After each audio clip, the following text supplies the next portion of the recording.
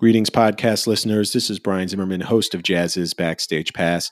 Just want to let you know a little bit about today's episode. It was originally recorded as a video interview back on May 29th and features a conversation between Jazz's publisher and founder, Michael Fagan, and the Canadian jazz rock superstar, Gino Vannelli. Now, that video can still be viewed on our website, jazzes.com, but hey, if you want to listen to it here, go right on ahead. You do you, podcast listeners. All right, go ahead and enjoy the show. Thanks a lot. That's stupid. All right. Singer Gino Vannelli is here to talk about his amazing career and to share some of what's going on for him right now. He will be doing so with Jazz's publisher, Michael Fagan. I'm Brian Zimmerman, and I just want to stop and welcome you to the Jazz's Happy Hour.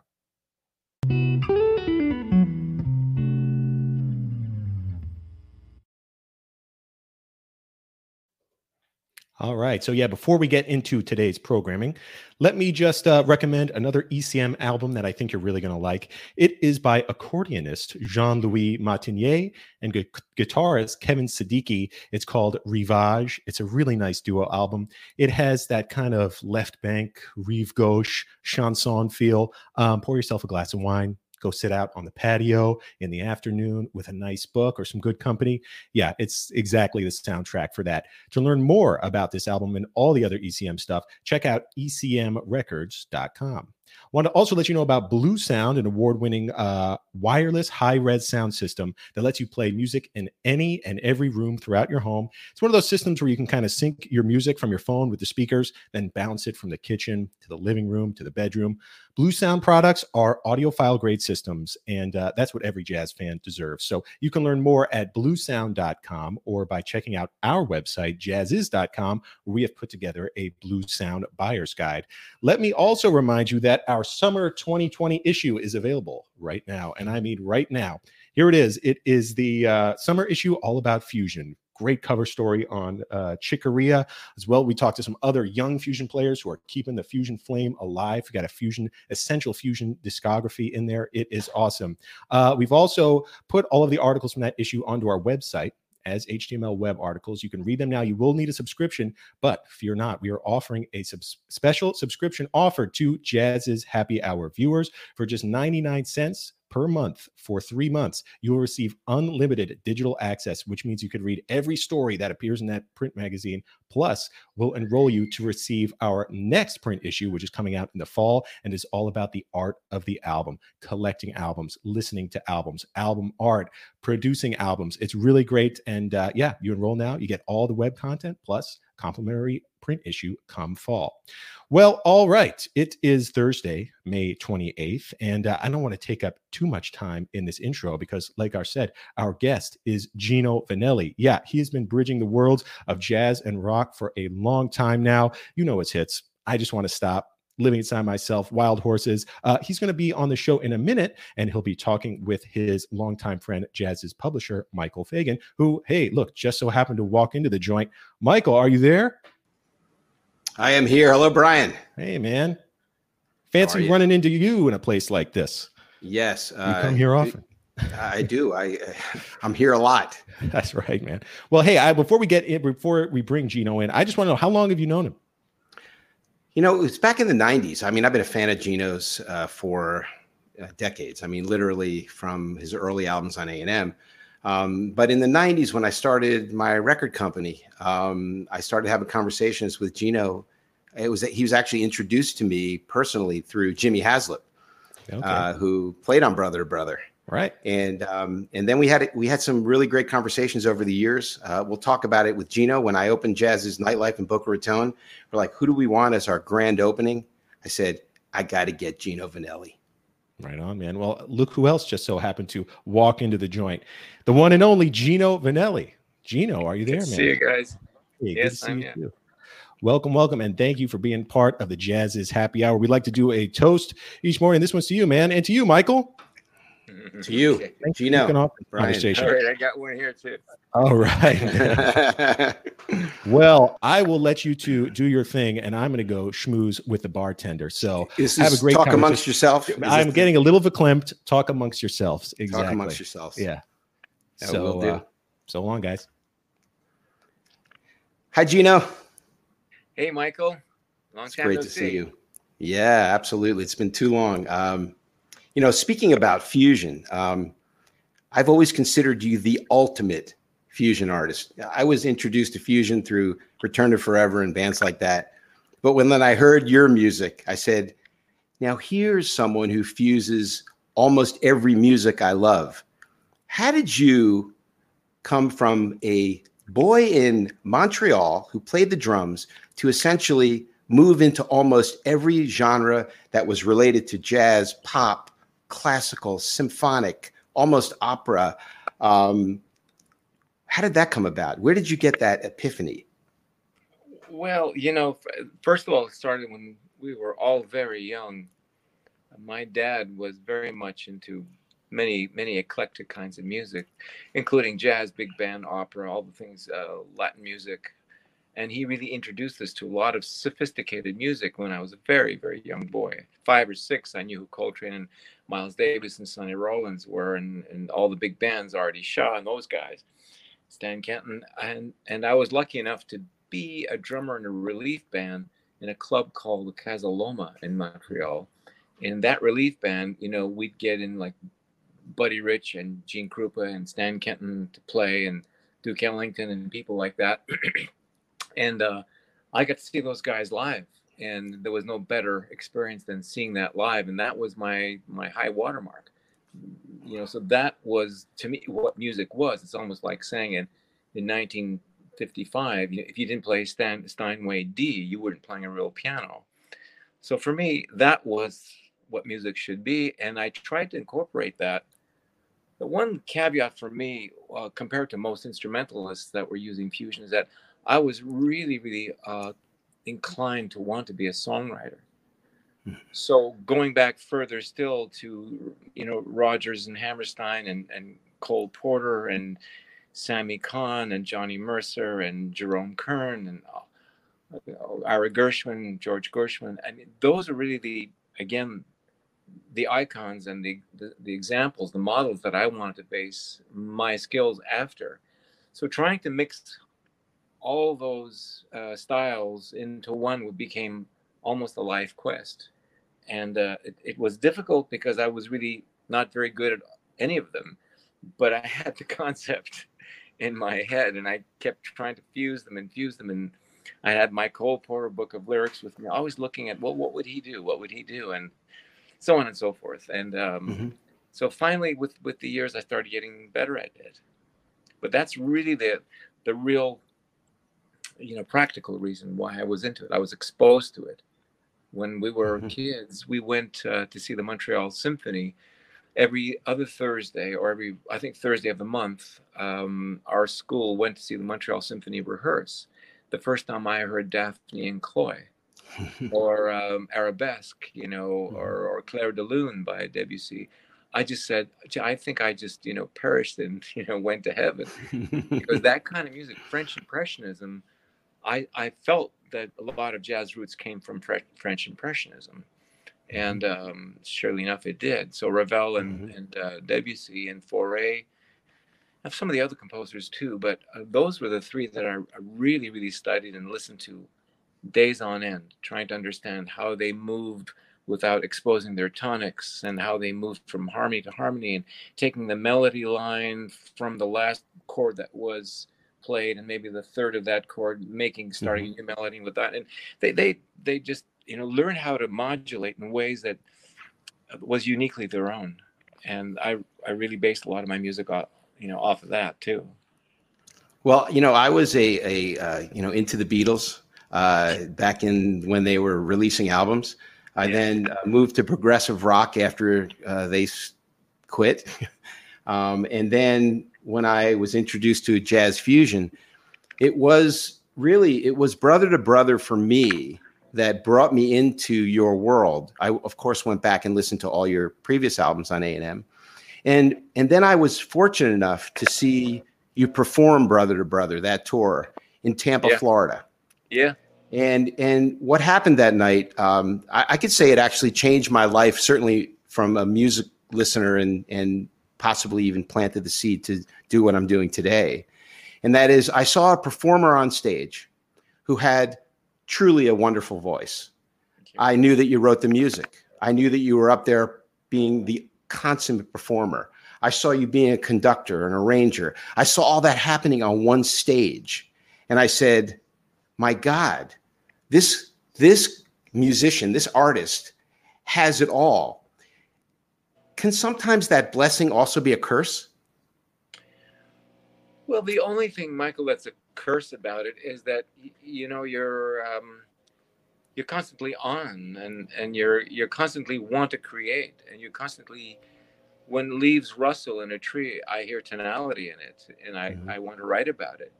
I want to write about what I feel constantly. I never stop writing. I just finished another 3 songs in the last maybe month that I'm going to get in the studio and record in July. And the curse is that it never goes away, and that you're late and you're delayed and you don't answer your wife properly, and that your head's in the clouds, you know, somewhere, some would say somewhere else. But and the blessing is that you constantly measure where you're at, and I could listen to Brother and understand that's where I was at and that's how I felt. And I could listen to the last record and understand that I didn't choose fusion as much as I chose, you know, Americana with poetry, and some jazz maybe, and some other maybe contemporary songwriting form. But I could really measure where I'm at, almost as if I'm looking at pictures of myself from 6 years old, you know, to now, and you could see, you know, yourself, you gradually either evolve or decline, you know. Right. But that's the good part about it, you know, that you do have a body of work that you could look upon. Yeah, and the one thing, look, I've in addition to listening to everything you've ever done, I've don't be weirded out by this, but I've studied you. And I've studied your audience. And the thing that I've noticed is, sort of, to use the cliche, to know Gino Vannelli is to love Gino Vannelli. And what I mean by that is that your fans aren't just casual fans. They're all in. Yeah. They can't wait to see you wherever you're playing. I remember when you performed twice at my club, people came from the 10,000 miles away to see you, and they were passionate and wanted to meet you, and they brought their LPs and CDs and they wanted them signed. And then the other thing happens. There's, you know, obviously we all want greater base of people that see the kind of work that we do. But then when you're introduced, like what we did is we invited a lot of people to the grand opening that you performed at, which we'll get at in a minute, because that was a funny day, that never heard Gino Vannelli. But I know that they left that show saying, I just witnessed something. I am so glad I came tonight. I'm going to go buy Gino Vannelli music because I was just introduced to a music that I'd never heard before. I didn't know that it could come out of one musical genius. And I don't say that lightly. I don't call a lot of people musical geniuses, but I think it's the way that you've worked so hard and have continually improved over the years, and your fans follow you. You know, Trisha just asked me a question, my wife, when did you write None So Beautiful as the Brave? And she thought I wrote it, you know, right after 9/11. And I said, no, I actually wrote it in 1989. And she asked me, why did you write it? You know, there was no wars going on. You know, it really, were there any heroes to speak of? Was there anything that drew you to, you know, an understanding of what happens to military guys when they come back, and so on and so forth? And this is what we can talk about, the blessing and the curse. One day I just started reading up on the Civil War and some of the shell-shocked people from World War I, and some of the people that came back from World War II, not knowing what they had. That was a form of PTSD. No one called it by that name. They just call it war fatigue or battle fatigue, which is another euphemism. And I just thought that writing None So Beautiful felt like it needed to be written, and I just tucked it away. And I never, I didn't record it till 7 years later on the Yonder Tree album. and then re-recorded it the way I really wanted to record it with an orchestra, the Metropolitan Orchestra here up in Portland, and made a video for a fallen hero who was part of the team that was gone to save, I think it was Marcus Luttrell and those guys up in Afghanistan. Mm-hmm. And he was from our area here in Oregon. So I decided I was going to redo it and dedicate it to him. So for me, you know, what you're talking about is you know, I guess you can't write unless you're feeling it in your bones, you're feeling it in your heart, in your chest. So that curse is that you're constantly feeling, and you constantly want to share, but you realize, lest you repeat yourself musically, you need to keep studying. So in the last few days, I've been studying a lot, listening to a lot of Brad Maldau's new stuff and what he's trying to approach, how he's approaching his fusion, playing some synths and this and that, getting a little more modern, really coming out of the bop era, you know, and really using things that are a lot kind of cooler for today, and constantly doing that, and listening to Martin Taylor's, you know, playing. He's just a phenomenal guitar player. Sure, and so is Tommy Emmanuel, you know, and so listen to them constantly, YouTubing them and all, looking at their fingering, their harmonies, and how Tommy really employs jazz with Americana is really something fantastic.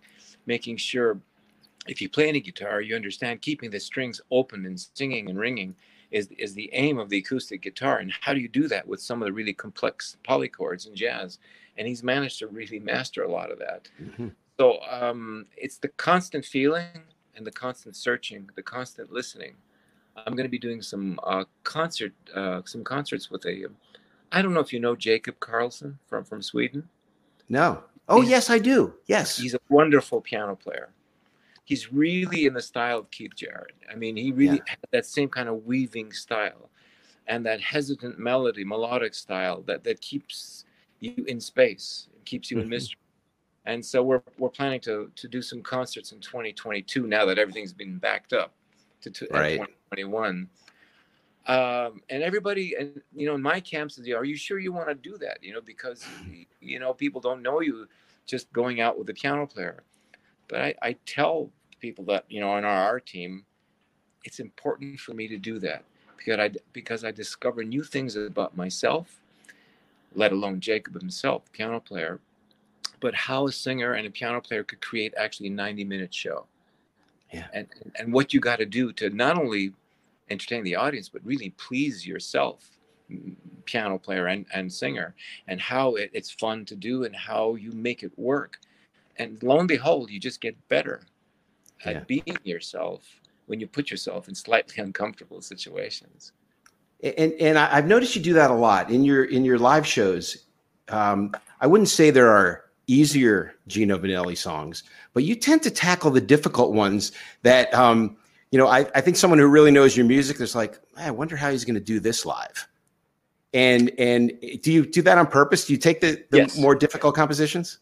Well, I take the compositions that I think were universally my best at the time, because every era has this sort of push button kind of songs that, you know, were good for the time, but some, you know, survive the test of time, and I want to redo those. I want to put them on stage with the band, and I always come up with some kind of new twist to the arrangement while keeping most of the intention of the original arrangement.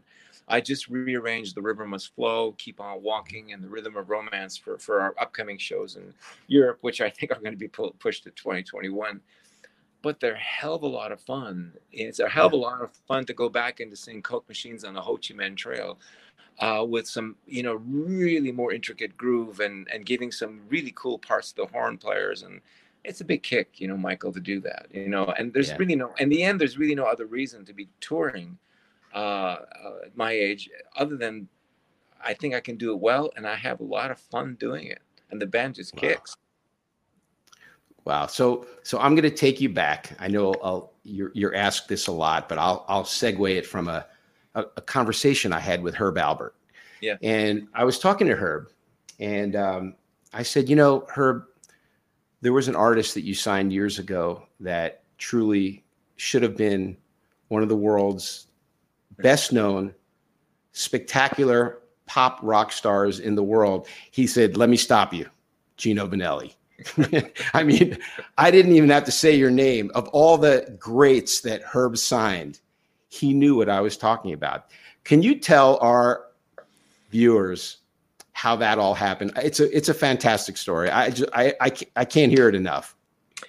Well, you know, I was always inclined toward the mystery. When I was 5 or 6 years old, my mother told me it was time to start going to church. I was born nominally as a Roman Catholic, but nobody really practiced it very much. You know, yeah, my mom, yeah, she just passed from COVID. If I could stop you for a second, yes. I just wanted to say, Gino, that I wanted to show that photo. Our condolences, the Jazz's team, our viewers, for your loss. And Gino, we just want to tell you, we send our prayers and we're here with you. Thank you so much, Michael. You know, today is her birthday. Oh, so happy birthday. She passed just 2-3 weeks ago. And I'll just say a word about that. Sure, please. Without pain, COVID took her within 9 hours. It just went boom, boom, and she was in a coma, and she just slipped away. And in a way, she was, delivered from the punishment of what that terrible virus can be. And so, because her immune system was such at almost 93 years old, she just passed very quickly. So, in that sense, I'm very, very, very grateful that she did. On the other hand, I'm still pissed for all the dishonesty that's gone on, and this shouldn't have happened, ought not to have happened, and I'm sure a lot of people feel that way. But let that alone. Now the good part. The good part is that my mother said it's time for you to go to church, and I said, yes, but you and Dad don't go to church. I said, well, she says, yeah, but don't do as I do as I say. So I really reluctantly went to church. I was not almost 6 years old, and I was wondering what it was going to be like, because I knew it was going to be in Latin and so on and so forth. Well, let me tell you, Michael, when I got in to the church and 100-piece choir was singing Panis Angelicus and some other hymns with the pipe organ, really, I said, this was a very spiritual experience for me to be in church, because nothing sounded like 100 voices singing those hymns with a pipe organ and those harmonies from those Gregorian chants. Mm-hmm. And it struck me very deeply that if I could be moved by something like that, I kept a very, very close association with those parts of me. So that day in Los Angeles, 1972, I had been trying. I lived in New York for a year and a half and came close, but I moved to Los Angeles for 4 months, knocked on every record company door, and nobody wanted to know anything. And our money ran out, and we had to leave Los Angeles. And that morning, I stopped into a church. It was 5:30 in the morning, and I said, I need to think about this. I cannot leave without something happening. So I went into the church, and I fell asleep basically for 4 or 5 hours, and woke up about 10:30, 11 o'clock, and went back to the motel where Joe and I were staying. And Joe was still asleep, and I took the sock out of his mouth that I left there the night before. And I said, Joe, we're going somewhere, so wake up and put anything on. So we skedaddled out of the Orange Motel, it was called. It was $5 a day. And and so I grabbed my guitar. We parked ourselves in front of the gates of A&M on La Brea. And of course, the guard came down and said that I shouldn't wait here. And I retorted by saying it was public property. And 3 hours later, I saw Herb come out of his office through the gates and walk across the parking lot. I dropped my guitar and I just ran through, and the guard, cursed and knew that was going to happen. And he followed me. Of course, he was a Vietnam vet and had a limp. And by the time I got to Herb, Herb was shocked. And then Johnny grabbed my arm and starts hauling me off. And I gave Herb one last look, and Herb, just something in him just said, "Wait a minute, Johnny." And he beckoned me to come over and said, "What do you want?" I said, "You got to listen to me. You know, listen to some of the songs I've written." And he just paused. And I thought he was going to say, "Well, either yes or get out of here and never show your face here again." And he wrote me a little pass. He said, "Come back in 30 minutes. And of course, the guard grumbled because, he lost his authority totally. But later, we became good friends, Johnny and I. And so I came back and with my guitar, and I played him Crazy Life, Powerful People, Mama Coco, Lady, a bunch of songs, from the first two albums. And he had his head down, just laying down on the desk. And he just picked up his head and said, "Just welcome to the family." And so I recorded 7 records, for right. Records. And what I recall from those days is you were putting out at least one album a year. You in succession. Yeah. There was a lot of recording output at that point. And then after that, you kind of pivoted. Some life-changing events. Yes, because I signed with Arista Records at the time, Clive Davis, and our first album was successful, the Nightwalker album. Living Inside Myself is top 10 single on Billboard. And then I decided to do something different musically. And we had a clash, of, it was really, we were at loggerheads with what I should be doing. And then it was a question of having a vision, and yet I always had an open mind. Well, maybe he should influence me a little bit more. And then I would hear some of the songs he wanted me to do, Air Supply songs. I said, "Well, I can't do that." And so I started losing faith in him, and I started losing that trust that I thought I had. And he started losing his buzz for me. And then I while I was on A&M, on Arista, I recorded the Black Cars record. I knew it was a good record. I knew it could be a big record worldwide. And he didn't want to release it. At that point, it got really personal, while a lot of other record companies wanted to release it, but he wouldn't let me go. So this is where we got into it. That's why you didn't hear from me for a while. So he blackballed you. Yeah, that's basically what happened. It's kind of a dirty word, but that's what happened. And we couldn't go anywhere. That's why it was released first in Europe, because the Europeans didn't care what he thought, what he said. So I finally got out of that contract 3 or 4 years later, which was really a terrible period for me.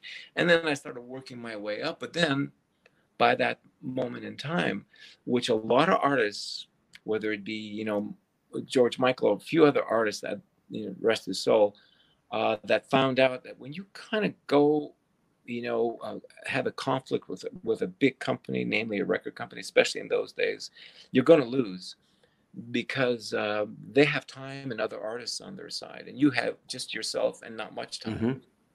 So after 4 or 5 years, I found suddenly my career lost momentum. And but then new things happened. Black Cars was actually a big record for me worldwide. We started making videos. But, Michael, by that time, by the 80s, I started feeling differently about wanting to be a pop artist. I kind of liked mixing fusion for pop and all that. But by 1986, 87, the market really had changed. And people in the 70s were experimenting with fusion. And the 80s, it started changing. People really were going for the buck instead of actually kind of committed to the music. I'm sure you knew that and you felt that yourself. Absolutely. And I think I came home one day and they told me that I was listening to the radio, and I think it said the Michael Jackson album had hit like 5 times diamond, and it was like 50 million, right? And I came home with kind of a sourpuss on my face, and Trish said, why, the long face? I said, because I think the business is forever changed. It used to be $1 million business. Now it's $1 billion business. And every sharpshooter and every shark now is going to be in our business. and they're not going to look at as artists as music makers. They're going to look at artists as just cash cows. And I said, what I got away with in the 70s, I won't be able to get away with that, in the 80s. And lo and behold, that was true. And Wow. The lesson for me was how to evolve and how to adapt. And if it meant, less profit, but I wanted to do what I wanted to do, then so be it. Or it could mean just adding one or two elements, or who knows what the formula is. But somehow, some way, Michael, I slogged my way through that and kept making records. And hits with Wild Horses. Yeah. And Black Cars was a very big hit. Hurts to Be in Love was a very big hit worldwide. So I found out that there was a world outside of the United States too, that people were listening to music. And these days, I can go to many, many, many countries and perform and find that we have an audience. So again, the bad thing turned into somewhat of a blessing. Yeah, and that's when we first met in the early 90s. Yeah. I started this record label in the Verve Group, and who has now become a friend of mine, Chris Roberts, was running what was called Polygram Classics and Jazz. Yep. And the Verve Group lived under that. And we started this label, and Polygram gave us a whole bunch of money and office space in New York. And my partner was Lee Rittenauer and Mark Wexler. Yep. And so Chris one day said, "So have you considered any artists that you're looking to sign?" And of course, kind of like I wanted you to be our opening at Jazz's Nightlife, I said, "Yeah, I want to sign Gino Vannelli." And he just looked at me and smiled, and he said, "I already signed him." and talk about, taking the air out of my sail. And I said, "Oh," and that's what I think Yonder Tree was the first album you did. With Verve. And but it was great to see you on Verve. And it kind of, the happiness that I got, it was that Gino's back. Mm-hmm. Michael, I tell you something, when you really have the intention to want to do something that's actually inside of you, and you want to bloom all the way, you bloom towards your destiny.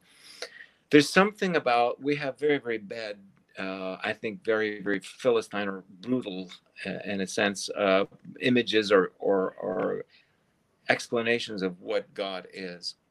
Mm-hmm. But there's a kind of emotion to it all. There's kind of an intention, an emotion, and a feedback, and a loop that's created by an intention.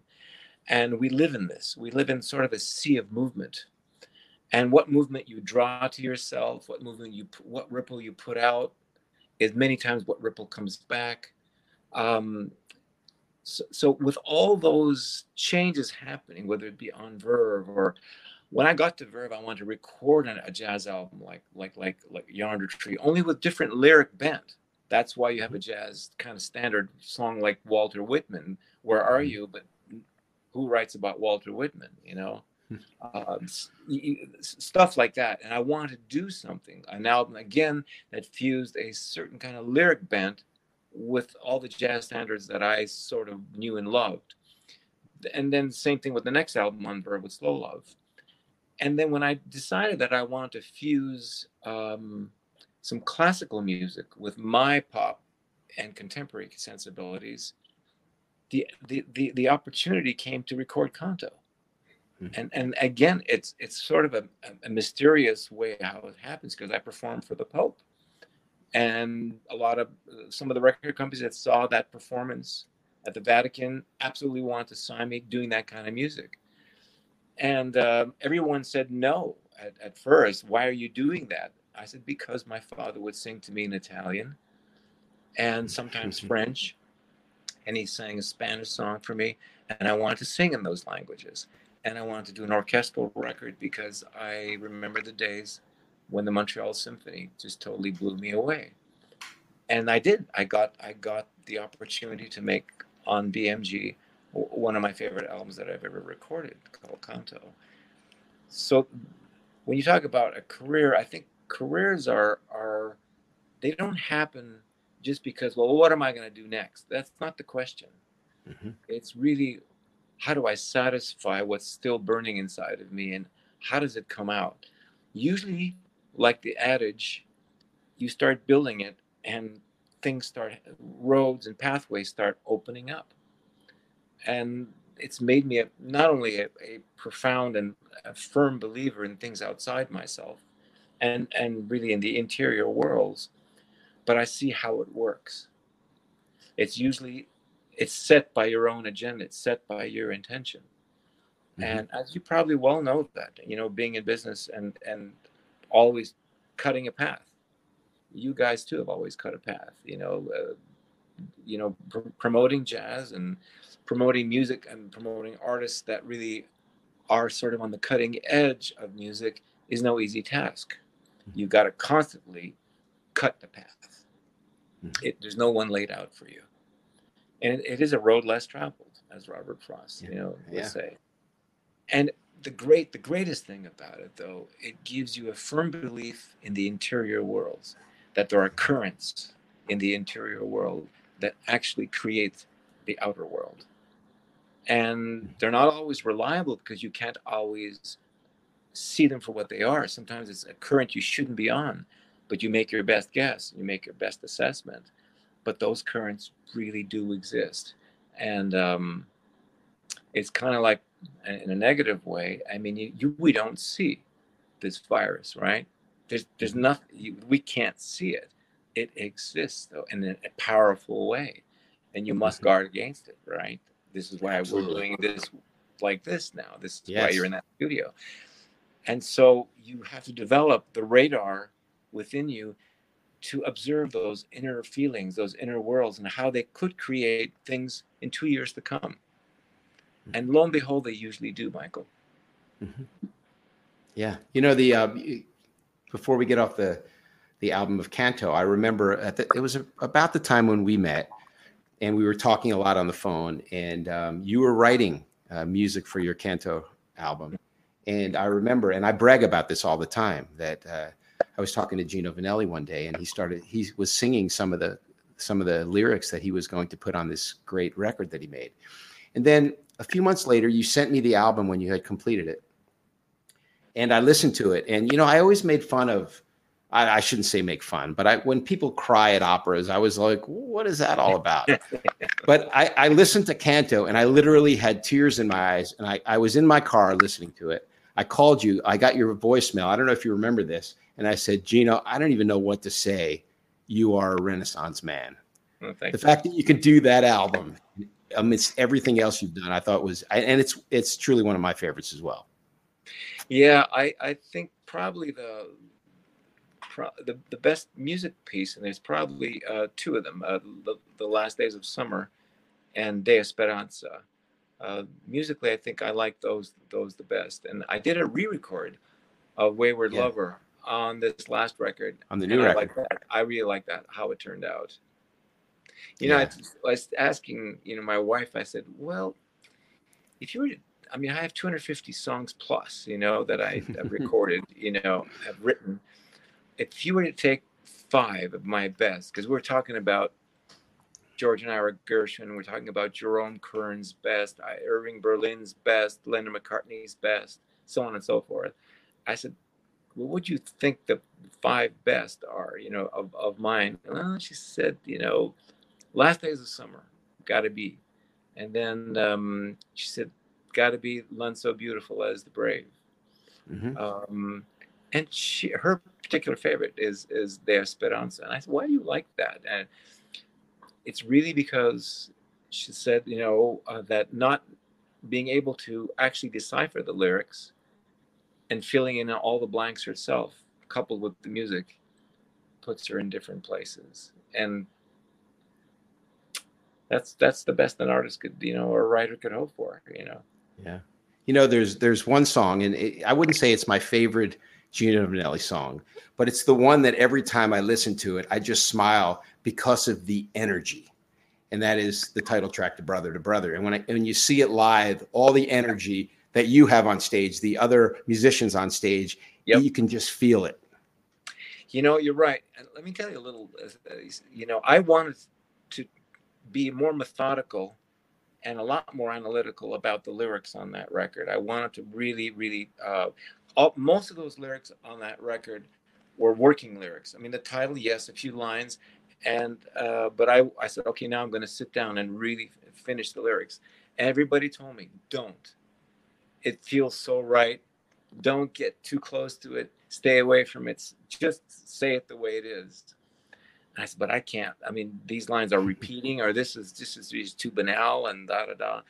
And I remember that there's a similar story when Paul Simon wrote "Bridge Over Troubled Water." He said that those were working lyrics, and everybody told him, "No, well, keep them. They're really good."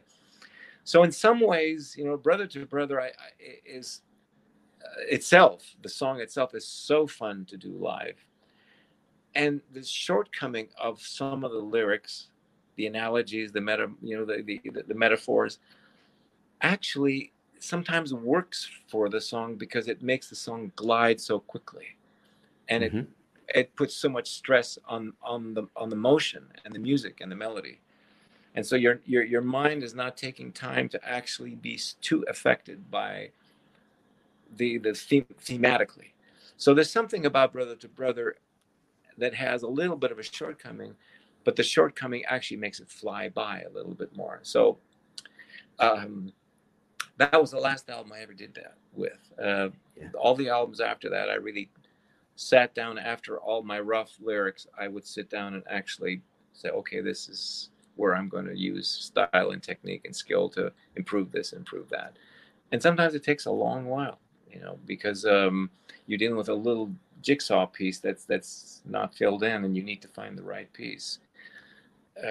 This is where the study of some of the great lyricists, Johnny Mercer and so on, I can't tell if anybody who's a aspiring songwriter that's listening to this right now, I can't stress enough to study Cole Porter and Johnny Mercer and Ira Gershwin, the old style writing, because they would not go for near rhymes, they went for perfect rhymes, which is the hardest always. And they would say there would be a million feelings in one short line, and so succinctly put and so on the money. For instance, like "Night and day, you are the one, only you beneath the moon and under the sun," right? It can't be said better than that with the music. And so when you study that, you study their skills, let it affect your songwriting. You may not use that style totally, but it's something, it's really a rite of passage, to go through. Wow.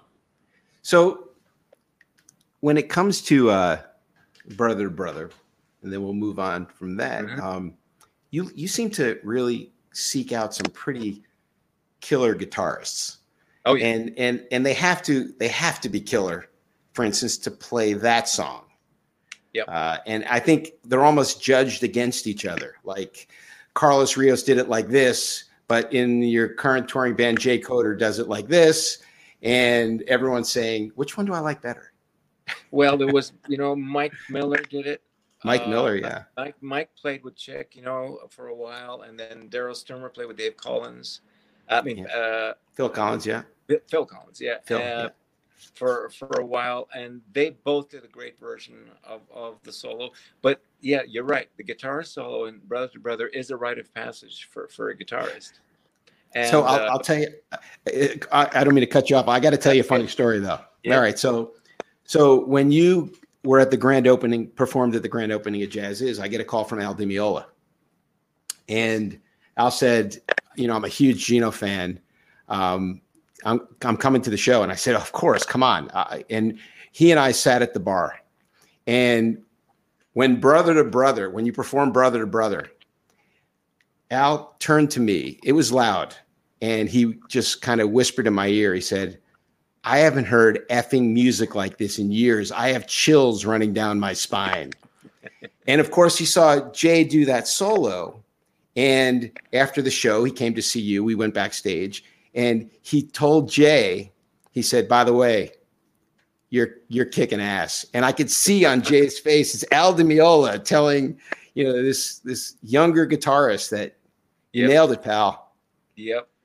And there's a photo of you backstage with Al and yeah, my wife and I. I was very stressed owning a jazz club. I was about 30 pounds heavier then, and that's why we closed it.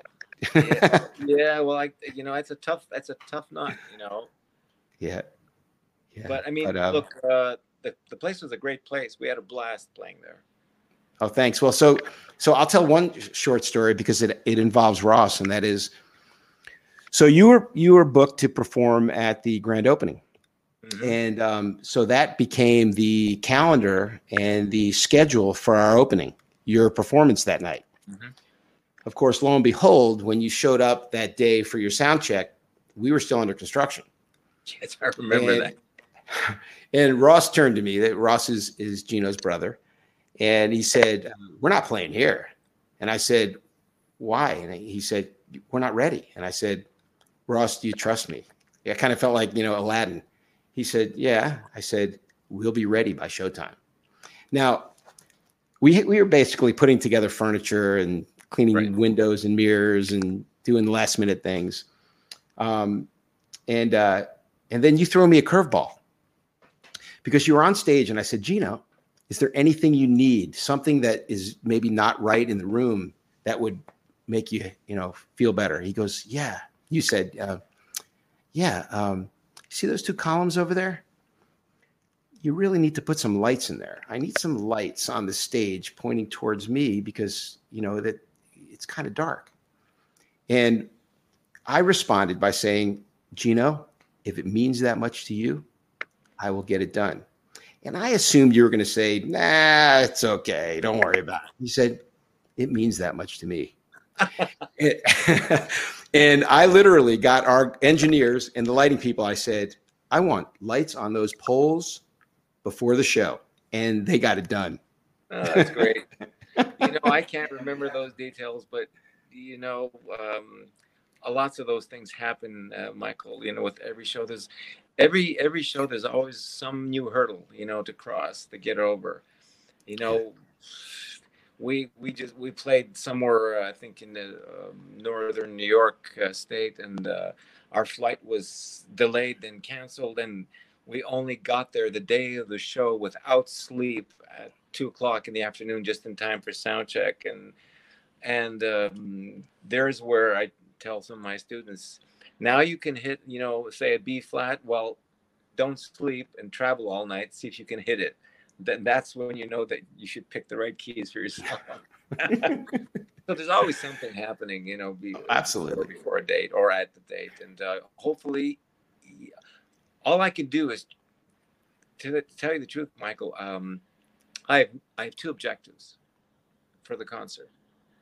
Two most important objectives. And the first objective is that I need to please myself, or else I won't do it. After all these years, it's just too painful to be doing either music I don't like, or in a place I don't like, or with a band I don't like.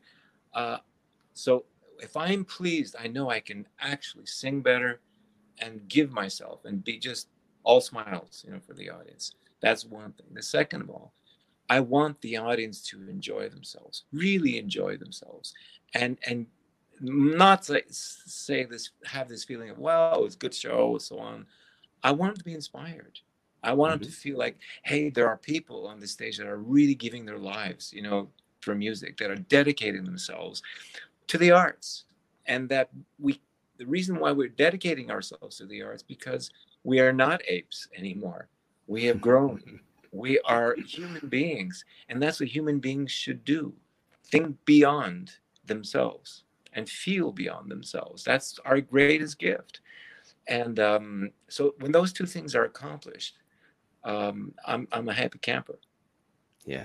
So speaking of greatest gifts, what greatest gifts do we have coming our way? What I'm sure you're working on 25, 50 songs right now for your next 10 albums. Yeah.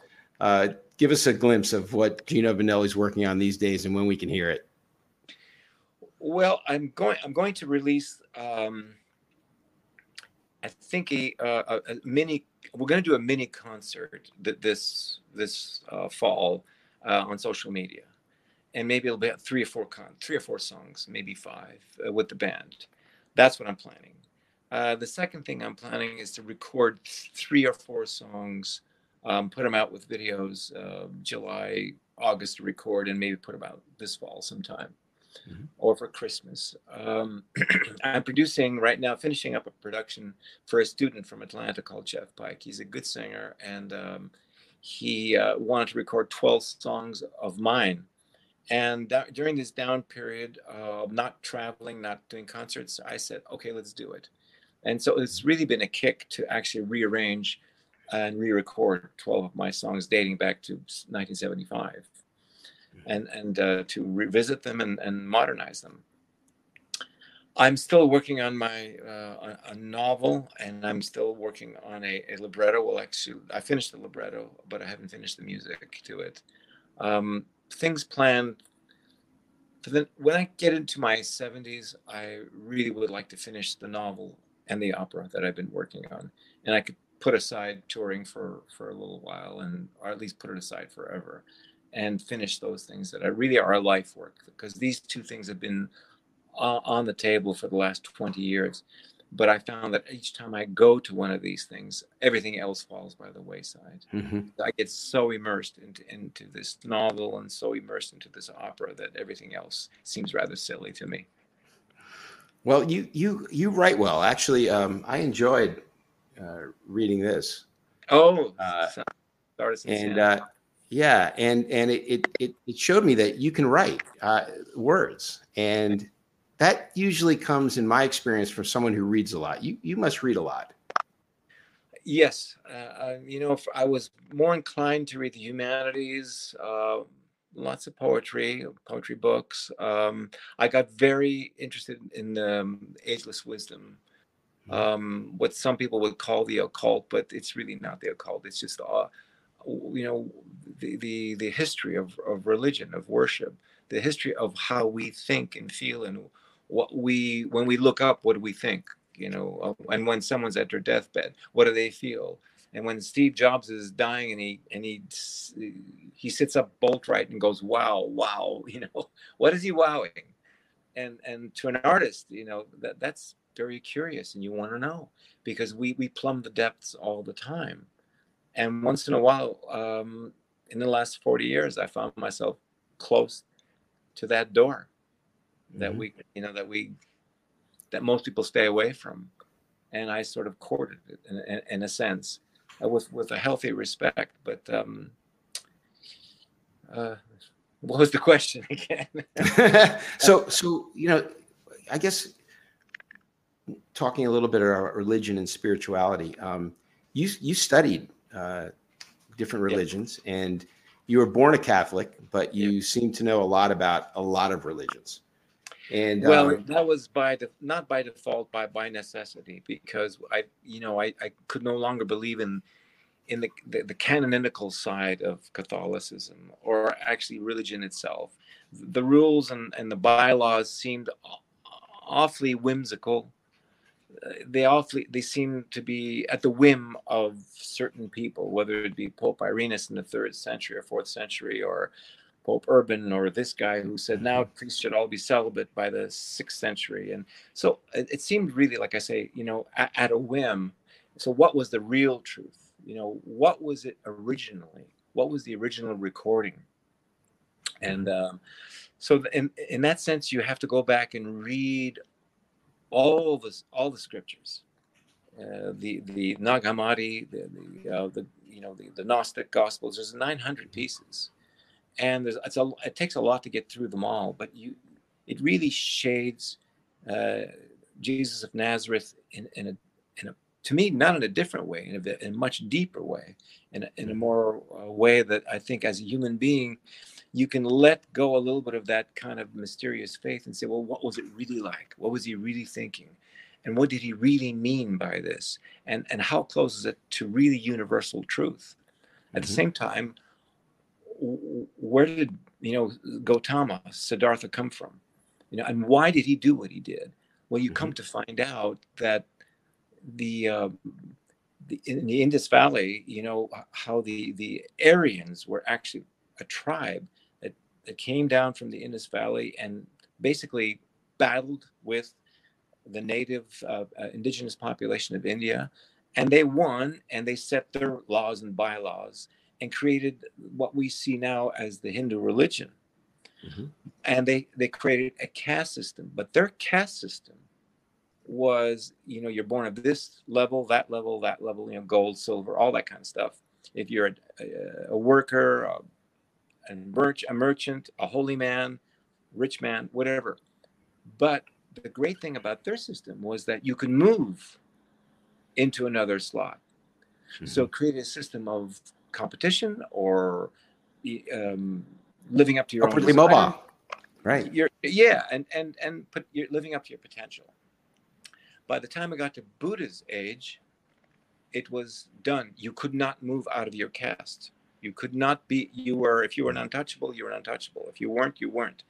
And so that's why a lot of religions come about when there's oppression, and there was oppression happening, and that's why part of this thrust to really come to a better understanding of humanity was because of the oppression. And same thing in the time of Jesus, where the Romans were just basically slaughtering everybody. So the mood of wanting to find a Messiah was there for many, many years in Israel. Mm-hmm. And it's just that Jesus comes along and says, wait a minute, that's not the way to do it. This is the way to do it. Because I am who I am, whatever you want to believe. But the words are that if you go down this road, you'll be just like them and it'll fall apart. But if you go down this road, something will happen. It'll bloom. And he was absolutely right about that. Time proved him right. So to me, the study, the historicity, what the original intention was, then you get a real appreciation of where religion or spirituality or plumbing the depths, where that really comes from. And it comes from very honest and in many cases, souls that were willing to give up their lives. And I've had nothing but incredible curiosity and respect for the whole thing, for the study of 4,000 years, the last 4,000 or 5,000 years.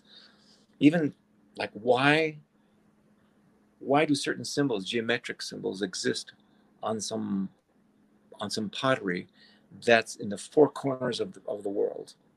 Mm-hmm. And why are they the same geometric symbols? Where do they come from? And some of the pottery is 5,000, some of it 10,000 years old. That curiosity is, there's universality to us. Mm-hmm. And so where today, especially in politics, especially in religion, people always try to plumb the differences between us. And I was always trying to understand the similarities, the commonalities that we all share. Because Absolutely. You don't die as a Democrat or Republican or independent. You die as a human being. Okay.